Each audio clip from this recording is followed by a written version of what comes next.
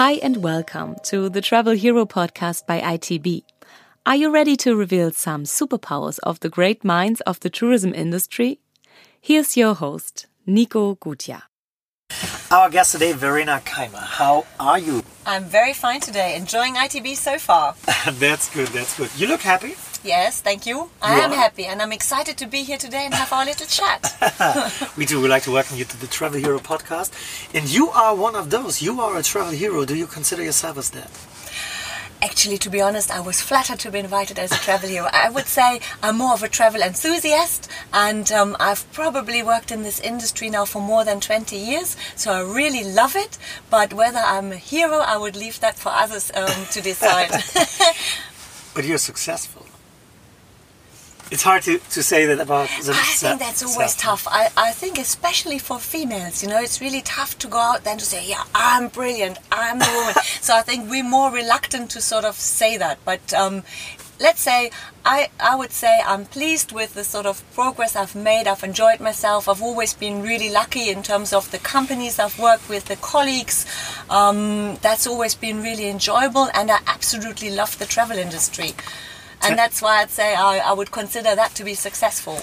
Absolutely. Tell me, what was the day when you know it's going to be travel? Actually, already in school, right from the beginning, I was set on travel. I knew I wanted to work in marketing and travel, and I started out as at Frankfurt Airport Authorities, where I did my studies. And I'm just fascinated because I think it's such a cool industry because it's quite volatile. So you're really, you're really dependent on what's happening in the market. There's so many challenges. That's why there's never a dull moment, and that's what I like about it. What was the most challenging moment in your history of work? Most challenging, I think. What personally I found tough was a time when I had to do quite a big team restructure. And we had to replace some team members. That I think was tough for me personally because I do enjoy developing people and seeing them grow rather than sort of taking drastic seeing them go. So that for me was a personal challenge, is something I had to do. I'm not keen on a repeat performance, I would say, but I think that's probably challenging for everyone. Otherwise I think challenges are there to be solved, especially if you do them together with your team. You started with a camper sharing. No, I actually that's where I was last before I joined Travelzoo. I actually started out at Frankfurt Airport, then British Airways. I worked for EasyJet for a long time, for Holiday Check, and then camper sharing, which you kept it a secret for me. I kept it a secret, yeah, no worries. And camper sharing, that was Paul Camper, a startup. That was really interesting because it's a marketplace, and I'd never worked for a marketplace before, where it's all about generating supply and demand. So let's say if you go into new markets, you've got to make sure the supply is ready before you have the big PR or marketing launch. And the companies I used to work for before were different. You always go in with a big bang. So that was really interesting to sort of understand the dynamics of marketplaces. Yeah. Strange, but interesting. Yeah, I should think so. You are well known for projects get delivered on time and on budget, and you wrote it yourself on LinkedIn. Oh yeah, I wrote it on LinkedIn. Yeah, yeah. That's important, if you have a project like the ITB now, for instance, where I've organized our stand for Travelzoo, that has obviously got to be ready for the big day. We've managed that, and it was within budget. But that sort of applies to all of marketing campaigns that you run. You try to be on time and budget. Are you better in big or in small budgets?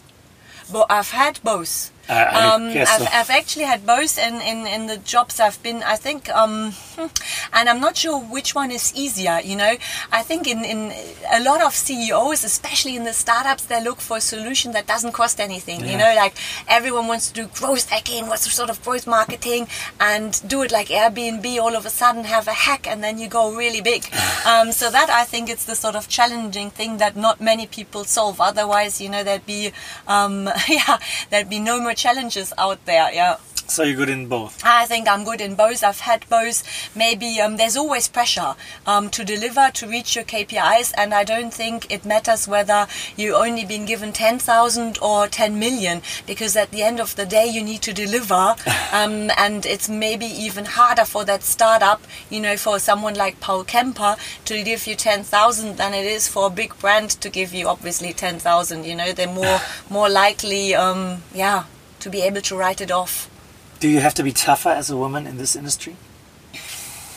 Personally, and I've been thinking about that question, I think I've been lucky, but it's also because I've worked in markets, like Germany, the UK and Switzerland, where I think we're really lucky. But yesterday we went because we're already very empowered as females, and I don't feel that there's many obstacles or barriers. I just feel there's challenges that everyone faces, like we've discussed before. But yesterday we went for dinner with our global head of brand, and she's based in Japan, and she was telling us that there it's not accepted or expected of women to work. So she ultimately comes from a totally different starting point, and you're not allowed to get help in your household. It's limited to, I think, something like 3 hours, because they expect you to be at home. So obviously if you then have to launch a career, you're coming from a totally different starting point than I do here in Germany, where ultimately we're quite enabled, So that really shocked me and surprised me yesterday, so I learned something new. Believe, yeah, it's very hard to believe. I thought that was very interesting, yeah. More than 20 years of experience. What is your best advice for the next generation coming up right now? Best advice, I think you can always learn something from everyone, even if you talk to the doorman in your company or the receptionist. So I think it's always you got to be friendly, you got to be open, and you've got to ask questions. And I think and exchange with people. Also for startup, when you work at a startup and you have to make 1,000 decisions, let's not make the same mistakes twice that already another startup has gone through. So it's very important, I think, to connect, to network, and to discuss stuff, and then you can really learn from that.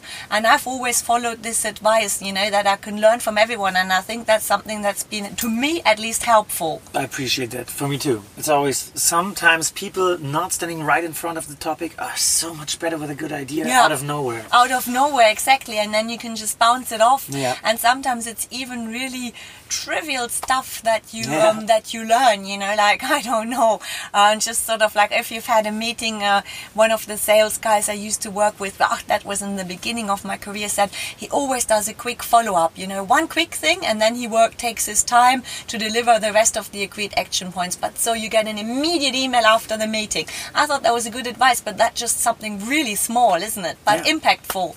Absolutely. You're head of marketing at Travelzoo. Yes. What does this mean? We all know what a head of marketing really does, but I guess there are like 10,000 other things to do. Yeah. And I think also the title can be so misleading, because you don't tend to do the same thing at every company that you work at. At Travelzoo, my job is really pretty much about motivating people that are interested in traveling to join our membership base, so that we can inspire them with the email communications that we send out, notifying you of great deals, travel deals and entertainment deals, so that you can get your bum off your sofa and you can go out there as the serial couch potato. No, only joking. That you can get into action and explore the world. So that's sort of our company purpose, is really inspiring you to explore the world. So my job is to acquire new members so that we grow, and to retain existing ones. So to make sure we have content that's enticing, so that you come back, that you open our newsletter, and that you engage with us. How is your normal day struggled? Struggled. Sometimes it's Maybe a struggle, but usually not always. So what is the plan of your day? A plan of the day. So I think it's a mixture of, it's a good job at Travelzoo, because it's a mixture of doing strategic stuff, as well as really being operational as well. And I like that. I like to do still hands-on marketing and not just sit in management meetings, but that's just me. So it's a mixture of having meetings, team meetings, updates, answering emails, sort of the usual, and the sort of areas that I'm involved in is PR, social media. We do a lot of acquisition campaigns and performance marketing to attract new numbers. So it's also looking at campaign performance, analyzing, optimizing, making decisions. So it's quite a broad mix, and that makes it interesting. When you leave work, do you leave work? That is sometimes challenging. I would say probably no. All the companies I've worked with, I've been super passionate, and then I find it quite difficult not to think about the company when I go home. So that was especially tough at Paul Camper, because I decided to purchase my own camper van to really understand the business of private camper sharing. And then with my partner together, the two of us, we just discussed this non-stop 24/7. And that then got to the point where it was just too much camper sharing, Yeah, I know that point. So you're happy at the moment? I'm happy, yes. Even though you work a lot? Yeah, I work a lot, but it's rewarding because it's a great team at Travelzoo. It's an interesting company and product, and I have a lot of sort of challenges. We're building the team, so I'm currently recruiting. So if you know any good social media managers, that should send them my way. So we're recruiting, building the team, setting processes and structures, and I love doing that. So it's been quite rewarding so far. What does travel look like in 10 years from now? Yeah, that's a really good question, because we've heard a lot about over-tourism. So I think it's really going to be important that all the companies that work within travel, from tour operators, destination as in marketing boards, people like our company, find solutions how we can make existing destinations more interesting, so that you don't just go to Paris to see the Eiffel Tower, but you find out what else there is to explore. That we are smarter in working with crowds. So let's say you open up a venue at 8 so that you get previews in rather than at 9, so you manage queues. That we find creative ways to sort of manage crowds, look into new destinations, look into alternative travel forms. So I think it will continue to be really interesting, because you've also got big markets, from Asia who all want to explore Europe. So what does, let's say, London and Paris do to cope with that? Yeah. Let's search for an example. We took Stonehenge. We have Stonehenge. It's in a rural area, and there's just one thing. One thing Stonehenge. there, yeah. Everyone want to go there. Yeah. What could be a good invention that not like 5,000 people in one moment are looking at the stones? Yeah. In a way, it's probably then queue management, isn't it? That you sort of try to entice people to come at different times, Like 1,500 travel businesses I know. putting people there. It's very difficult. So that would be one thing, to sort of try to extend the time that you can actually interact with it. You can make a virtual reality Stonehenge I was just directly. about to say that, thinking into digital ways, but I suppose that's difficult if you really want to go there, Would you be happy, Nico, if I said to you, you can only really watch it on a big screen 2 kilometers away? I'm not allowing you to go near the premises. I don't know. But that, I think, is really challenging what you do there. I think it's like, we heard examples yesterday where it's easier, if there's more than one thing to do, you can try and motivate someone to not just check out the temple, but to go into culinary. Yeah. I don't know, maybe they'll have to start a festival around there. Ooh. So that you don't just go to look at Stonehenge. I hope you're listening to this good ideas. I don't know, but that you come up with stuff that's surrounding whatever it is, the attraction. Yeah, so I think it's going to stay very interesting in the industry, and I think everyone really needs to collaborate, because otherwise it's not going to work, if you just as one company trying to solve this sort of challenges of over-tourism. No chance for romance. No chance for romance, Tell me, who should listen to this talk of you?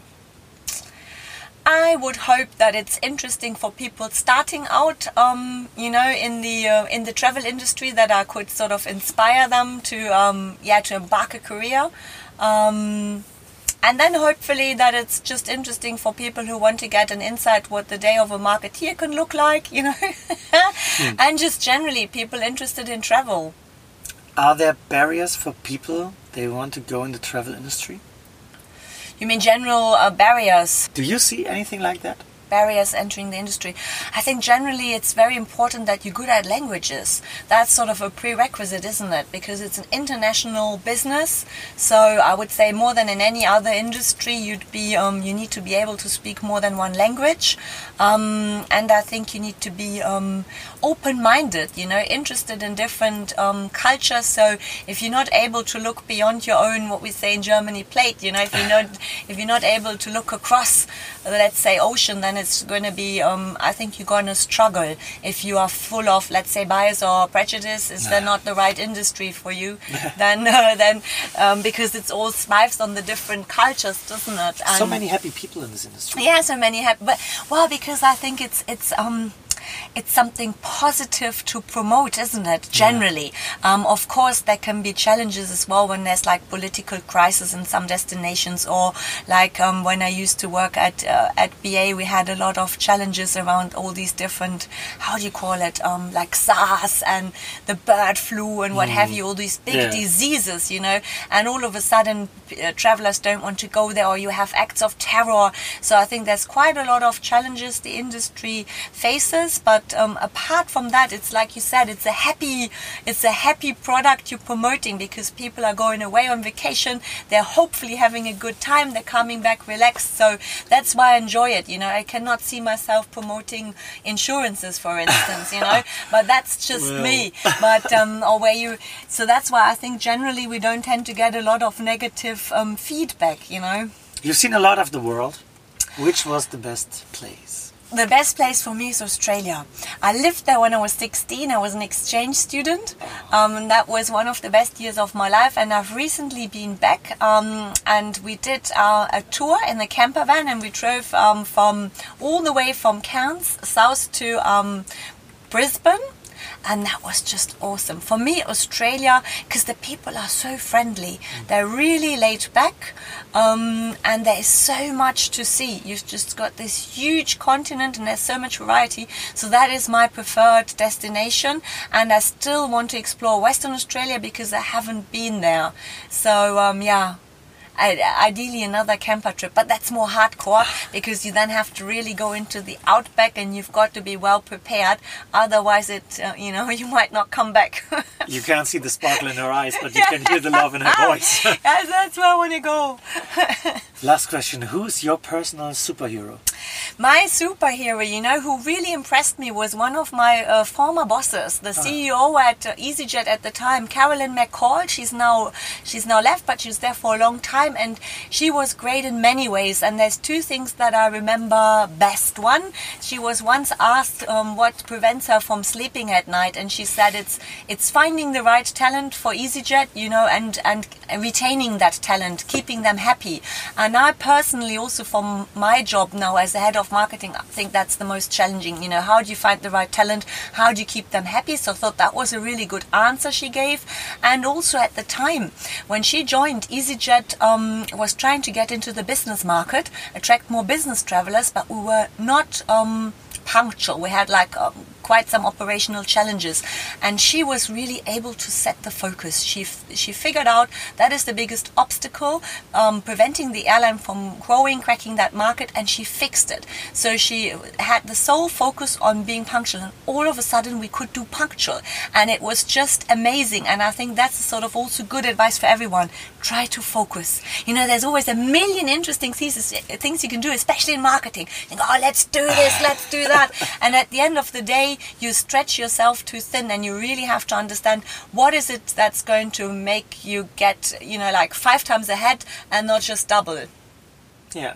That's so she really impressed me. She sounds like a strong little. She's awesome, and she knew everyone by name, and we had she really knew everyone, and we had in management close to 800 people at the time. And that's also that I think is very important. You want to feel appreciated as an employee and recognized, and if your CEO knows you and says, "Hi Nico, how are you today?" it's totally different than if she goes "Oh, who's this guy?" Yeah. What about you there? What about you there? The one with the glasses. Yeah, the one with the glasses. What does he do? do again. So yeah, so she really, I have to say, she really impressed me big time. And she used to work at The Guardian before she joined EasyJet, so she was not from the travel industry, but that also shows that there's no barriers if you come from a different industry. I'm sure you're going to be a strong idol too in some years.